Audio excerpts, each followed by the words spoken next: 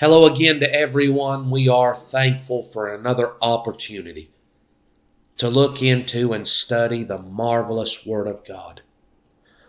We hope and pray that God would strengthen us as we look at this, that we might be able to also help you and to help your understanding of the good Word of God. We are in 2 Kings chapter number 3. We got down to verse 13. We saw that Jehoram, the king of Israel, had gotten Jehoshaphat and the king of Edom to go to war with him against Moab, who had rebelled against his commandment and his word. And they are going to go unto battle, and they're going to fight to bring Moab back into subjection. But they've come this way, and they've not had water, and all of their armies about to perish. And they've sought, and God had provided Elisha in the camp. And they're seeking Elisha, where we left off last time.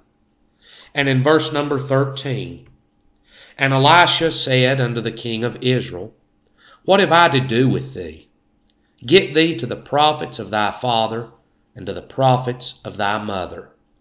And the king of Israel said unto him, Nay, for the Lord hath called these three kings together to deliver them into the hand of Moab. And Elisha said, As the Lord of hosts liveth, before whom I stand, surely, were it not that I regard the presence of Jehoshaphat, the king of Judah, I would not look toward thee, nor see thee. But now bring me a minstrel. And it came to pass, when the minstrel played, that the hand of the Lord came upon him. And so we'll look at these three verses for just a minute. And so Elisha says to Jehoram, Why have you come to me? Go to the prophets of your mother and your father. Go find those prophets of Baal. What a cutting statement made by Elisha here. Look, you've served Baal and you've worshipped him when everything is good. Now when there's trouble and when there's affliction, why don't you go serve him? And why don't you seek of him? You see the goodness that flows from the hand of God. It's easy for us to attribute that to the idol and to those that are not God's. As long as things are going good, why, it's our strength. It's our wisdom. It's all of our hard work. It's all of our goodness. Those things are what's provided these good times. And God is not thanked nor honored for the goodness that comes from his hand. But boy, isn't it something when trouble and affliction comes. As here, God's brought them into affliction. There's a realization here that those prophets are not able to help us in the need that we have here. We need to inquire of God, because only God can bring deliverance. It'd be good to recognize that it's only through God that we have anything. That would be a good recognition. So the king says, No, Lord. No, Elisha, we're not going to inquire of those. It's the Lord that's done this. The Lord's brought us to here. And that's always true.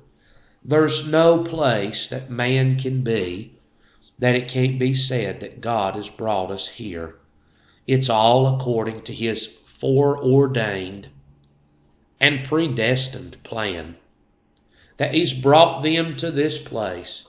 God's brought us here, and it's God that we ought to inquire. Could we not always, every day, and in every situation, say that testimony?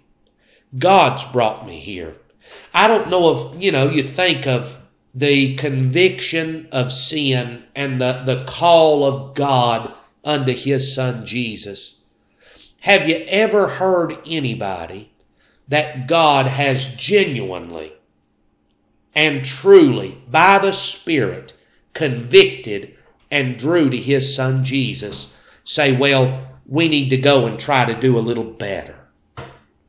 No, the work of God and the call of God it produces a need to seek God. That's what the Lord has done here. God Jehovah has brought them to such a place that they're going to seek God and not Baal any longer. They've come to Elisha for help, and Elisha with another cutting blow to Jehoram. He says, if it wasn't for Jehoshaphat, I would have no mind for you. Now the presence of Jehoshaphat, the godly king of Judah, is the reason that God produces an answer of good and deliverance here. I think that's made plain by the Scripture. And I believe this is the case, that what's holding the nation together today is the presence and prayer of the church. And if there was no church nor good, I believe God would have took America down long ago. It ought to be recognized that the blessing of God is not upon evil for evil to be continued, but it's the presence of the godly that continues the goodness of God upon our world.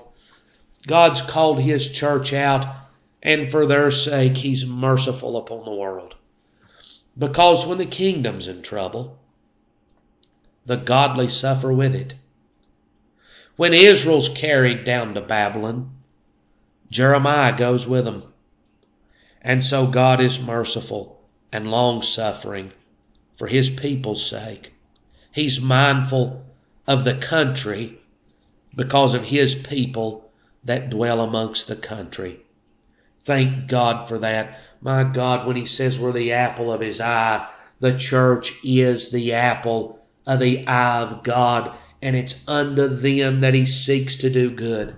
But when the day comes that judgment does fall, His people can remember we're still the apple of God's eye. Thank God for that. But I wouldn't look toward thee. I wouldn't be mindful of thee if it were not for Jehoshaphat. This is not for your goodness, but this is for the sake of God's elect and anointed that I'm looking your way. Bring me now a minstrel. Now, this sounds strange, doesn't it? Elisha doesn't just provide an answer, and God doesn't just appear on top of him. But He says, bring me somebody that can play some music, and let me hear that God might speak and move upon me. And maybe, I recognize singing can and often is overdone. When we gather together at the house of God, whether it be for a regular service or revival, and we sing for an hour, and the people are wore out, and they're unable to give attention to the Word of God, I realize that is a far overdone use of song for worship of God. But that does not mean that singing and worship of God through song, through music, is not right. David wrote a multitude of psalms, and we have in our Bible the Old Testament songbook, 150 songs that were written by inspiration of God, that God gave songs that man could worship. And not just in the Psalms, but we see Moses with a song. And we see others in the Old Testament sing a song of the victory and the deliverance of Almighty God. And so the church gathers together and we sing. And we're singing not for a beautiful sound, although many times it is beautiful sounding. But we're singing that we might praise and honor the name of the God that delivered us from sin. And we're coming in out of the world where the world has been on our minds and on our hearts, and where we're surrounded by worldliness day after day, and by filthiness on the job, and filthiness at home, and filthiness in our mind, and worldliness and cares of this world that's constantly dragging our attention away. We come into the house of God and we begin to sing the praise of God. We do that to get our mind off of the worldliness that's continually around us and get our hearts and eyes to look up towards the heavens from whence our help comes. And they're there to get our mind and our heart in focus upon the God that made all of these things possible. So Elisha says, bring me a minstrel, let him play. I don't believe he's playing secular music, worldly music, but he begins to play the Psalms of God, and Elisha's mind and his heart begins to meditate upon the deliverance of God. How good it is when the Holy Ghost comes by a song and lets your heart be thankful and glorify the one that redeemed you. How wonderful that is. And so Elisha's heart begins to be lifted up in spirit by the song of worship. And the hand of the Lord came upon him. Here's the goal, that God would come down. Not to sing it to death, but the singing is done to get our mind in order, that the word of God might be spoken. Ain't that amazing that that's here? The focus is the word of God. The singing is to get us in the mindset to hear the word of God. That's the way it ought to be in our services today. That our mindset, that our heart be brought in by song. And I'm not going to say how many, but if you sing for an hour and kill the crowd, you've sung too long. Because now people's minds are on, well, I need to get home and get in the bed. And I need to pack lunches for tomorrow. I've got to clean the house.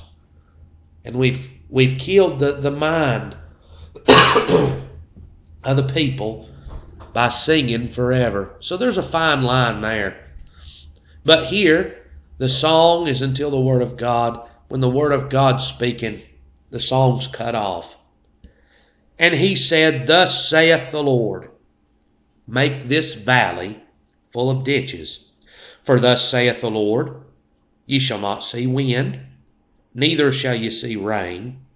Yet that valley shall be filled with water, that ye may drink, both ye and your cattle and your beasts.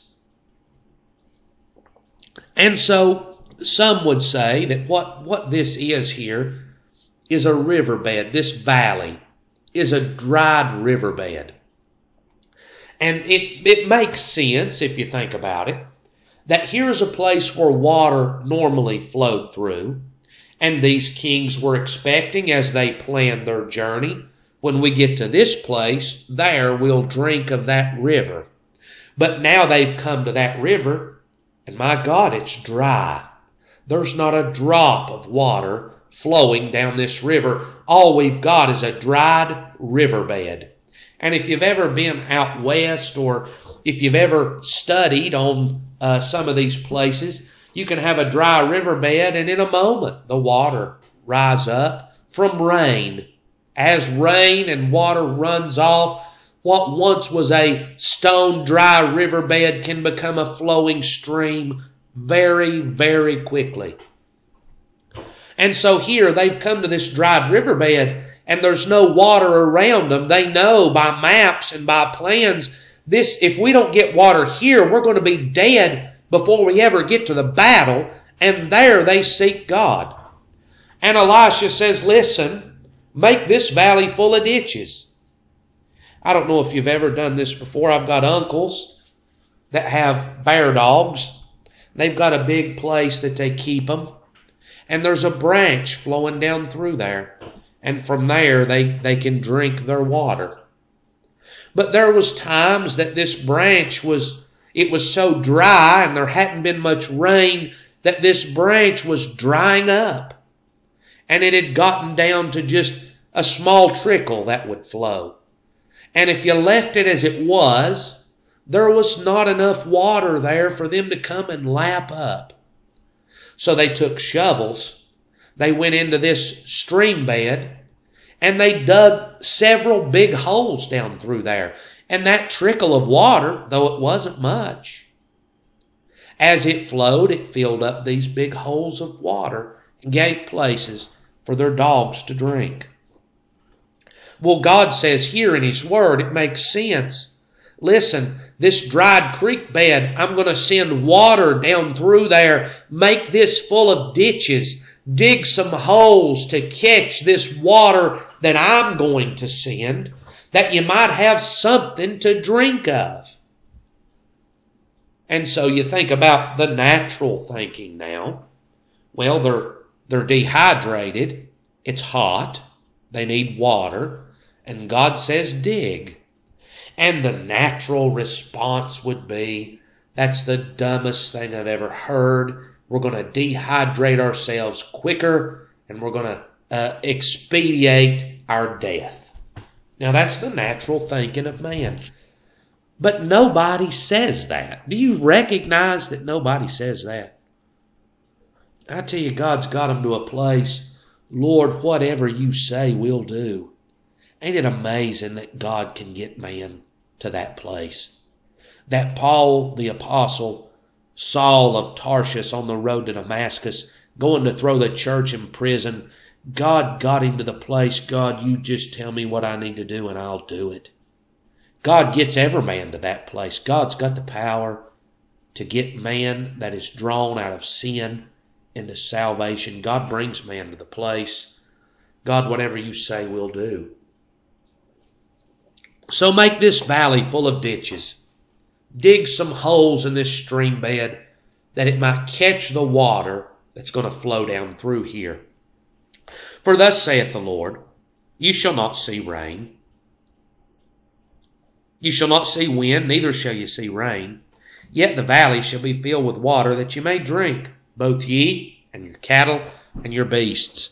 We read in the flood of Noah that in the flood the fountains of the deep were broken up. We see in the wilderness that Moses smote the rock and water came forth. They may be very close to that place right here in the wilderness, in the desert, and crying out for water. And God says, make this valley full of ditches. I'm going to send water. But it's not going to be from rain, because if there's a storm comes up, then the storm's going to get glory. Boy, rain came right at the correct time. That wind blew in that storm, and that storm brought down rain. Boy, God's not going to leave any room for the glory to go anywhere else. Isn't that amazing? God says you're not going to hear the wind blow. There's not going to be any rainfall. But the valley's going to be filled with water. One of these fountains of the deep are going to be broken up. And water's going to come down through there. And I'm going to be the one that'll be glorified by the work that is done. Not you, but I'll be glorified. And so, God's going to give water. And this is but a light thing. Boy, that's not all God's going to do. He will deliver the Moabites also into your hand. And ye shall smite every fenced city, and every choice city, and shall fell every good tree, and stop all wells of water, and mar every good piece of land with stones.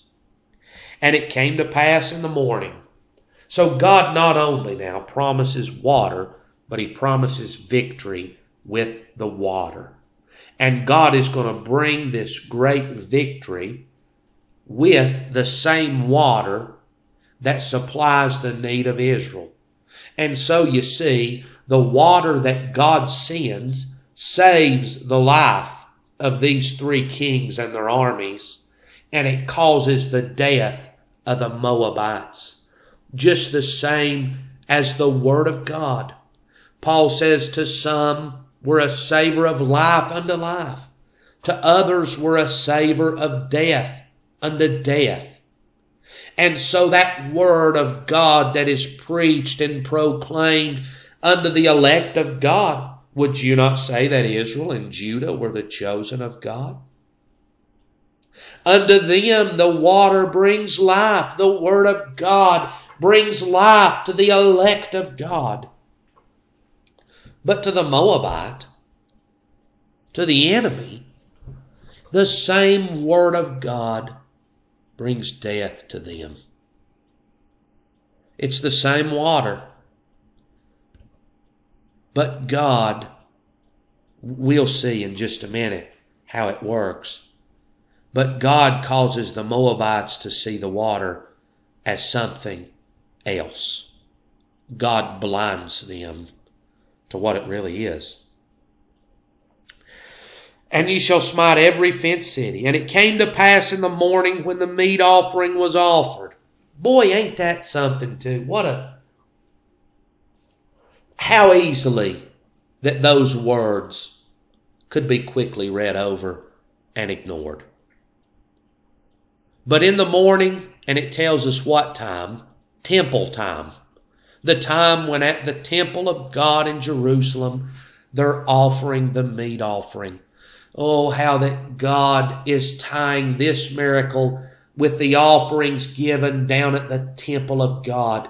It's by blood and it's by sacrifice and it's by the death of these sacrifices of God that God is able to bring deliverance to man. And it's the same for us today. That it's by Jesus Christ that we're able to be blessed. It's by His blood and by His sacrifice that we're able to receive the good of the land. Not only is God the Father working this in heaven by His ordained plan, but it's through Jesus Christ and His sacrifice that we're able to receive it. And it's His Spirit that carries it unto us individually. Glory, glory, glory. Lord God Almighty. See, the three persons of the Godhead are plainly evident in salvation. And there's glory to each of those, and there's no glory to me. So when the meat offering was offered, that behold, there came water by the way of Edom. And the country was filled with water. So what was once a dry stream bed, and if you've never seen it, look it up. You can find videos on YouTube, I'm certain, of dry stream beds and flash floods and how that water, it's a miracle. Here's a dry, dead stream bed. Here comes feet of water at a time. But that comes now not as a miracle here, but there's rain upstream that's causing it. And oftentimes you see the storm and the lightning and the thunder that's causing this to happen. Here there's no storm, there's no lightning, there's no thunder, there's no wind, there's nothing. But it's God that brings the water, and it's at the time that the offering was offered down at the temple. God's working through sacrifice and through blood. Listen, Jehoshaphat, I regard you, you're my elect, but remember this, I can only regard you through the blood of a sacrifice because you're a sinner. And that's there for us as well. God regards us as the church, the called out, the elect of God, those that He's saved and redeemed. God regards us only through the blood of His darling Son that was given on Calvary. So that it's by Jesus that we approach God, and only by Jesus. And the country was filled with water. My God, when God gives, God gives. And that's all you can say about that. When the Moabites heard that the kings were come up to fight against them, they gathered all that were able to put on armor and upward, and stood in the border. So now they've got word. Ain't it amazing? They get word at just the right time here. They put on their armor. They go to battle. And they rose up early in the morning, and the sun shone upon the water. And the Moabites saw the water on the other side, red as blood. How did this happen? How could they look at water and see it red as blood. Some would say, well, a reflection or the sun or this or that or the other. And that may be true. One of those reasons or causes, that may be the method that God used. But notice this. He is deceiving the heart of the enemy that they would be destroyed. That judgment from God would come upon them. That's what's happening. God's blinding them to the truth that it's water, and when they look at it, they see blood. And so they said, this is blood. The kings are surely slain, and they've smitten one another. Now therefore, Moab to the spoil. So they look, they say, that's blood. They've come together to fight us, but they've found some quarrel amongst one another, and they've all fought each other, and they've killed each other. Now let's go take the spoil. If they're all dead, then they've got swords and armor and animals and food and gold and silver and all of this good. They've got all of that. Let's go down there and take that. There's no sense in leaving it laying in the desert. Let's go get the spoil. And so you see what's happening now. They think everybody's dead. We don't need our sword. I don't need my armor. No, let's take off all of this stuff of ours and leave it so that we can carry back all of their stuff. They're not coming to fight. They're coming to carry away as much as they can carry. So they're laying off their weapons and their armor. They're going to take away from Israel to the spoil. And when they came to the camp of Israel, the Israelites rose up and smote the Moabites, so that they fled before them. But they went forward, smiting the Moabites, even in their country. So they come down, not prepared for battle, by the power of God. They don't stand a chance. They get down in the camp, and it's not blood, it's water. But I don't read where they ever recognize that. You see, if it was just some sunshine glare, that way across the valley they see it as red. How do you explain the fact that they even come into the camp where Israel is to spoil them, and they never anywhere notice that this is water and not blood? It wasn't until the Israelites rose up and began to smite them that they figured this out. Oh, God blinded them to the truth. And if you think that's not true, I don't know how you can explain this. But the Israelites are working a great victory here. They smite the Moabs even to their country. They beat down the cities, and on every good piece of land cast every man his stone and filled it. They stopped the wells of water, felled all the good trees. Only in Kir-Hareseth left they the stones thereof. Howbeit the slingers went about it and smote it. God brought a complete victory, and you can rest assured of this. God will bring a complete victory in the end.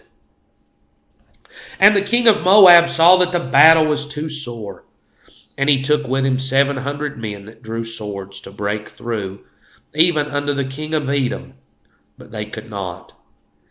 Then he took his eldest son, that should have reigned in his stead, and offered him for a burnt offering upon the wall.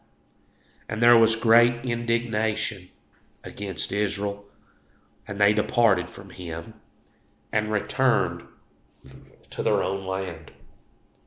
So they were working a great victory here.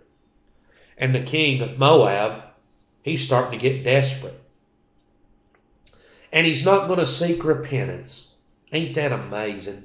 He's not going to wave the white flag. And he's not going to surrender. But he says, let's get 700 mighty men and let's try to break through and escape. And he goes even to Edom. I believe Edom, out of the three, was the weakest of the armies. But he couldn't even break through the lines of Edom and escape. So as a last resort, He says, let me offer my son as a burnt offering. Many of these false gods that these nations worship, they thought that the ultimate sacrifice would be that of a human life. And he says, I'm going to offer my son, my firstborn son, my heir to the throne of Moab. I'm going to offer him as a burnt offering unto my God, and maybe they'll deliver. There's no deliverance from that. But the people of God's stomach is so turned by this that they retreat and leave it to them. So the hope, look at the hope of Israel. God's going to bring deliverance. Look at the hope of Moab. I'm going to kill my son. I'm going to offer my son as a sacrifice, and maybe God will deliver. My God, how much better Israel has. God's going to offer God's son, Jesus, for us. And his death is going to be sufficient to bring deliverance. Moab's son, his death, it can't bring deliverance. Thank God for his mighty works of redemption and salvation in Israel. I realize we've covered this chapter quickly. There's much more in that could be brought out. But I hope that the little bit that we brought out could be a help to you and a strength to you. We love you, and I don't want it to ever be taken lightly. We thank you for listening and for taking time out of your day. I hope that you're blessed and strengthened by the Word of God. Pray for us.